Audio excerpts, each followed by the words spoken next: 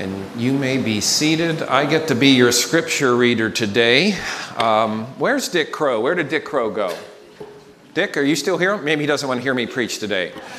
But Dick Crow schedules the scripture readers each and every Sunday. So let's give Dick a big round of applause. Where is he? There he is. He didn't leave yet. So, today I'm just going to read the scripture reading from Romans chapter 12 that has kind of been our foundational point of context as we've discovered the spiritual gifts. But if you're interested in sharing God's word, reading from God's word, if that you feel the Lord saying that might be a gift I'm willing to share, just let Dick know, let us know. We'd love to plug you in. Thank you to those of you that are already doing that. But yes, open your Bibles or look on the screens behind me as we engage once again God's Word together this Sunday. Again from Romans chapter 12, verses 3 through 8. Let's walk through this together briefly. For by the grace given to me, I say to every one of you, do not think of yourself more highly than you ought, but rather think of yourself with sober judgment according to the faith by which God has distributed to each of you. I love how Paul begins. For by the what? Grace that God has given me, I say to you, don't get puffed up with the gifts that God has given you. Don't get puffed up, but be thankful and be ready for God to deploy you in mission and ministry. Verse 4. For just as each of us has one body with many members, and these members do not all have the same function, so in Christ we, though many, form one body, and each member belongs to all the others. In other words, all of us have a gift. If you're a follower of Jesus, you have a spiritual gift or gift set that God wants to deploy into action. And guess what? The person sitting next to you today may not have that same spiritual gift. And that's on purpose and for a purpose. God knows what God's doing. Amen? Verse 6 says, we have different gifts according to the grace. There's that word again. According to the grace given to us. It's by God's grace, friends, that we have gifts for mission and ministry. If your gift is prophesying, then prophesy in accordance with your faith. If it is serving, then serve. If it is teaching, then teach. If it's to encourage, then give encouragement. If it is giving, then give generously. If it is to lead, do it diligently. If it is to show mercy, do it cheerfully. 7 motivational, functional spiritual gifts, or the DNA, that spiritual DNA that God has knit together inside you, deep in your soul, as you have said yes to Jesus, as you have followed him. Now, hypothetically speaking, say there was this church that needed a parking lot repair. How might those 7 gifts come into play? The prophet would say, if we just would have done this years ago. The giver, would say, okay, let's fundraise, right? Or I'm going to put a seed gift. The person with mercy would say, I'm grateful we're doing this now so no one can get hurt. If you're a server, let me take time to meet. Let me take time to meet with whatever the facilities team, leadership, the leaders, right? They would coordinate with Session and others. The teacher, let me research the different options, right? The encourager would say, in the long run, this process is going to be worth it. You see, if it's a parking lot, if it's planning a worship service, if it's planning outreach, God can use people with these 7 different gifts or gift sets in various different ways.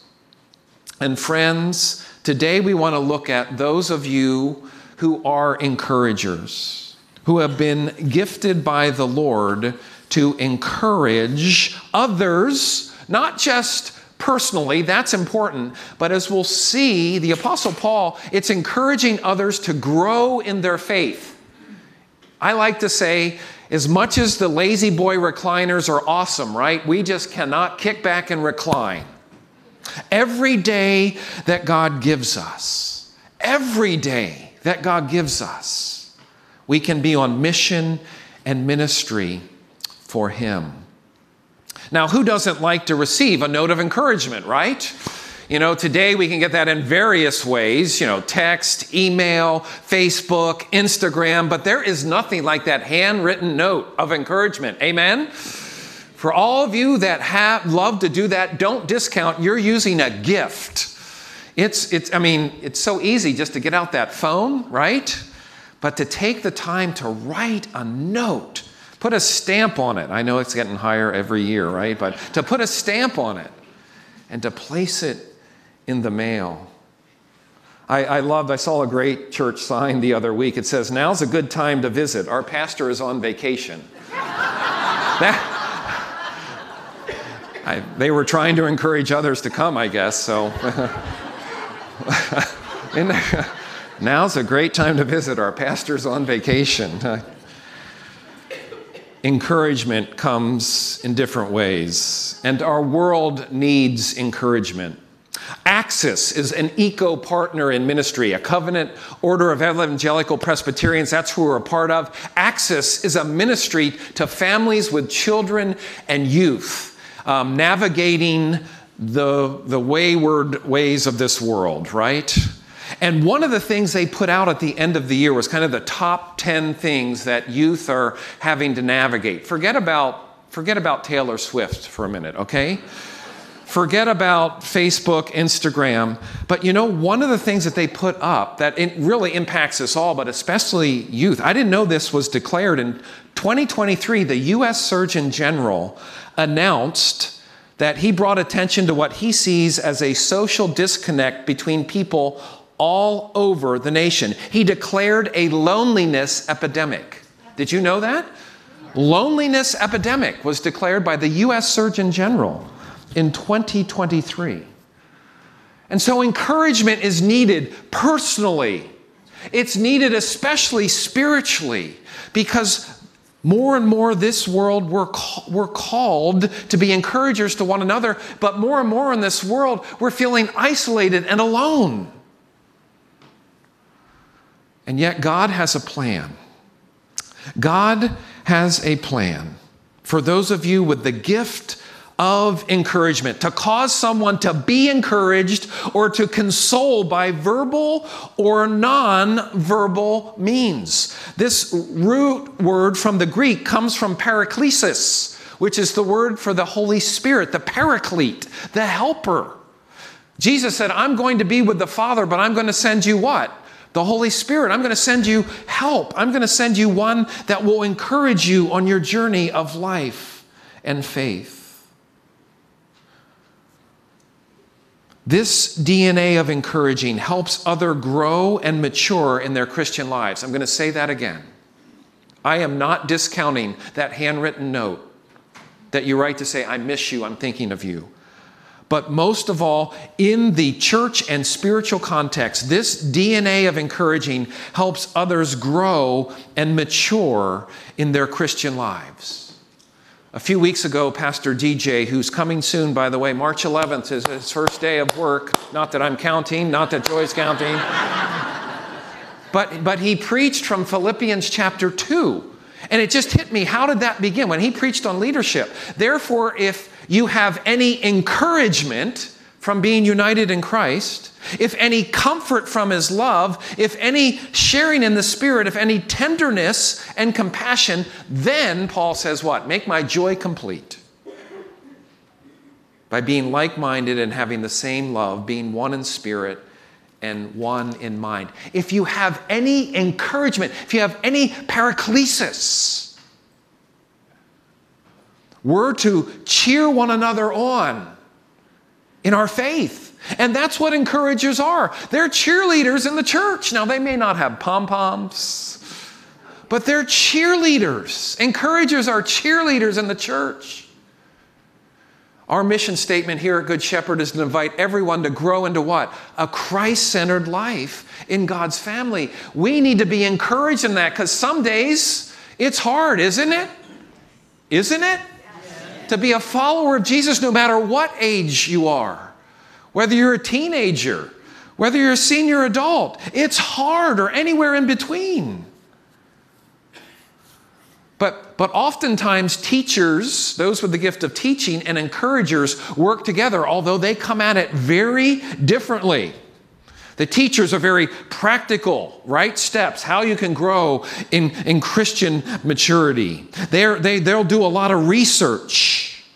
While teaching DNA may deal with truths which stimulate the mind, the encouraging DNA aims at the heart with truths which transform daily living. A teacher might write books on theology. Encouragers prefer to write or encourage others. How do you pray? How do you evangelize? And other practical steps in the Christian faith. Encouragers enjoy opportunities where they can give personal guidance, often one-on-one. They are usually very positive and optimistic. The only hang up with encouragers, sometimes they think more about what they want to tell you than you want to hear right now. So encouragers need to be what? Slow to speak and quick to listen. People don't care, or people don't know how much you care until they know how much you know. No. See, when I go off script, people don't care how much you know until they know how much you care. Is that good? Okay. I need a teleprompter, right? But that is honestly, sometimes encouragers want to get, the cart ahead of the horse. They want to go, go, go. And so, friends, who is our ultimate example of an encourager? Once again, we're going to look at Jesus. So I invite you to turn in Luke chapter 4. Luke chapter 4, beginning with verse 14. We see in Jesus a model of encouraging. He spoke in the synagogue, as we'll see, in Nazareth, where he grew up, on how his ministry fulfilled that of the promised Messiah. Let me say that again. As we'll find out here, Jesus is speaking on how his ministry was fulfilling that of the promised Messiah. And friends, that was an encouragement to all who heard that day, but that can be an encouragement to you and I in 2024.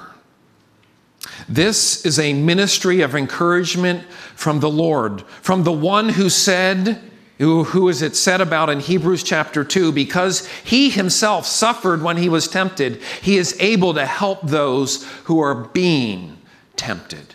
Jesus knows you. He loves you. He came and died and rose again for you. And you can trust him even when the days are dim and dark. So friends, this is God's word to us today. Jesus returned to Galilee in the power of the Spirit, and news about him spread through the whole countryside. Where was Jesus right before he returned to the Galilee? He was in the Judean desert, being tempted by the devil, 40 days and 40 nights. Luke records his first act of ministry back in the Galilee region, and he goes back eventually, as we'll see, to his hometown of Nazareth. Verse 15. He was teaching in their synagogues, and everyone praised him. He went to Nazareth, where he had been brought up, and on the Sabbath day, he went into the synagogue, as was his custom. He stood up to read, and the scroll of the prophet Isaiah was handed to him. Unrolling it, he found the place where it is written, "The Spirit of the Lord is on me, because he anointed me to proclaim good news to the poor. He sent me to proclaim freedom for the prisoners and recovery of sight for the blind, to set the oppressed free, to proclaim the year of the Lord's favor. Then he rolled up the scroll, gave it back to the attendant, and sat down. You stood up to read, you sat down to teach. The eyes of everyone in the synagogue were fastened on him. He began by saying to them, "Today this scripture is fulfilled" what? "In your hearing." All spoke well of him and were amazed at the gracious words that came from his lips, even though we don't know what they were. Oh, what a sermon that must have been. What a message. To which the last line that we're going to read today from Luke is, they responded, "Isn't this Joseph's son?" I'm sure that was as much in amazement as it was like, isn't this the boy that grew up in Nazareth? But friends, why is this a ministry of encouragement? Do you believe that Jesus is alive and is the living and reigning Lord today, friends? Do you believe that? He has come, he has died, he has been raised again, and he wants to be, and he is, interceding for you right now at the right hand of God the Father as our great high priest. This should bring us encouragement on our journey of life and faith, even when the days are dark and tough. Paul, in his missionary journeys in Acts chapter 13, they reach a new place called Antioch. He goes to the synagogue, and there's a reading of the law and from the book of Moses and from the Psalms. They sit back down, and as they sit back down, the synagogue rulers say to Paul, "If you have a message of encouragement for the people, please speak." If you have what? A message of encouragement for the people. And Paul, if you read Acts chapter 13 from that point on, tells the story of God's faithfulness. And eventually, he tells them that Jesus is not only for the Jew, but also for the Gentile. It is so powerful to go read in Acts chapter 13 the response to that question from the synagogue ruler. If you have a message of encouragement for the people, please speak. And boy, did Paul speak. And boy, have others spoken over the years. Do you remember the person or persons or the place where you first heard about Jesus? It was a message, I trust, of encouragement. It wasn't just a teaching of all the facts of the Christian faith. There's a time and a place for that, and that's important. All you teachers out there, amen, and God bless you. Dr. Darrell Bock says, though, it's not merely a matter of teaching doctrine and facts, but also of relating that teaching to life and putting flesh and blood on it. He says, I often tell my students that the ministry is as much as exhortation and encouragement as pure teaching. We speak to hearts, not just minds. But there must be content sent to the heart, or else we are ministering to nothing more than what a person can get in the lifestyle section of the bookstore or what they can receive from their neighborhood counselors. Friends, the major application emerging from the scene here where Jesus preaches in the synagogue involves the nature of his mission. It was going to be a mission of encouragement physically, spiritually, and emotionally. It was to be a mission that he wasn't just going to keep to himself. I mean, he invested 3 years in a small group of disciples before he sent them out on mission and ministry. I mean, imagine all of us if you were getting wheeled in to have heart surgery and the surgeon said, boy, I'm glad I got that 1-year crash course on this. It takes time, and that's the ministry of an encourager, encouraging the teachers, but also wanting to get one-on-one, saying, I'm praying for you today. I want to meet with you and study the book of John together. The encouragers, friends, are cheerleaders in the church, all because Jesus began his mission of footnoting Isaiah chapter 61 and saying, today these words have been fulfilled in your presence. I am here. God is here. God loves you. And so if you have the gift of encouragement, who might God be planting in your path that may be doubting that there is a God, doubting that God loves them, doubting that there's even hope in this world? That's why Paul says, if your gift is encouragement, then encourage. And that's easier said than done sometimes, isn't it? And that's why we need one another. That's why we need the body of Christ. We're all in this together, all of us with our different gifts and abilities. And 6 weeks is hardly enough to try to figure all this spiritual DNA out.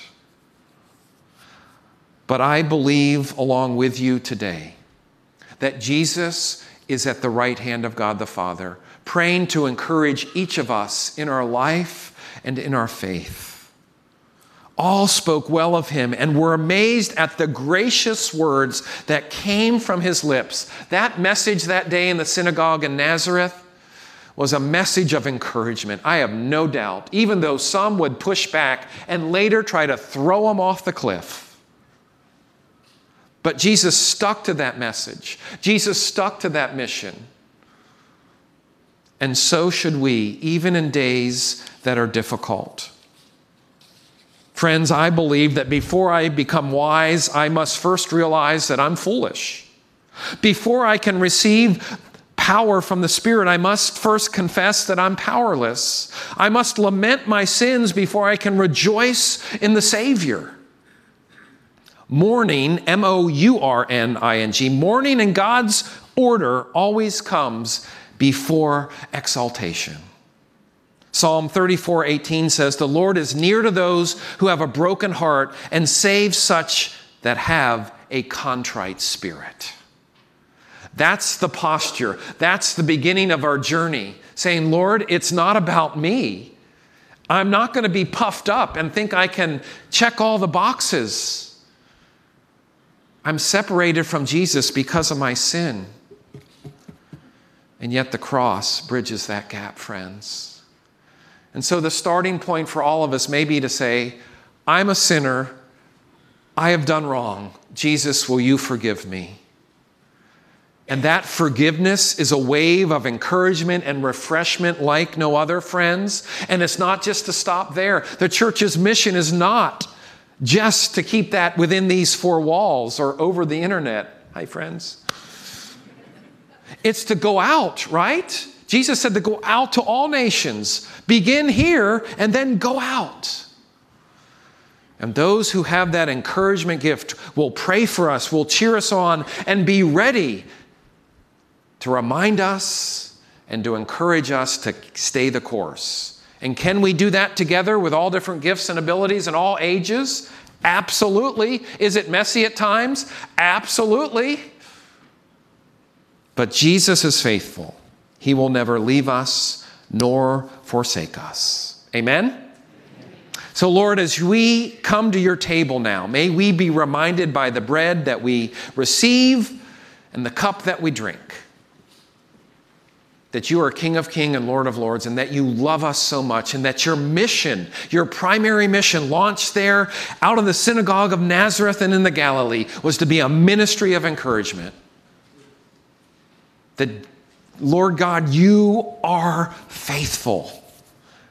You keep your promises. And even today in 2024, may your encouraging spirit wash over us all. I pray, and we pray with one heart and mind. And so we do ask for it. We wait for it. And we expect it. Thank you, Lord, for your love. In Jesus' name, amen.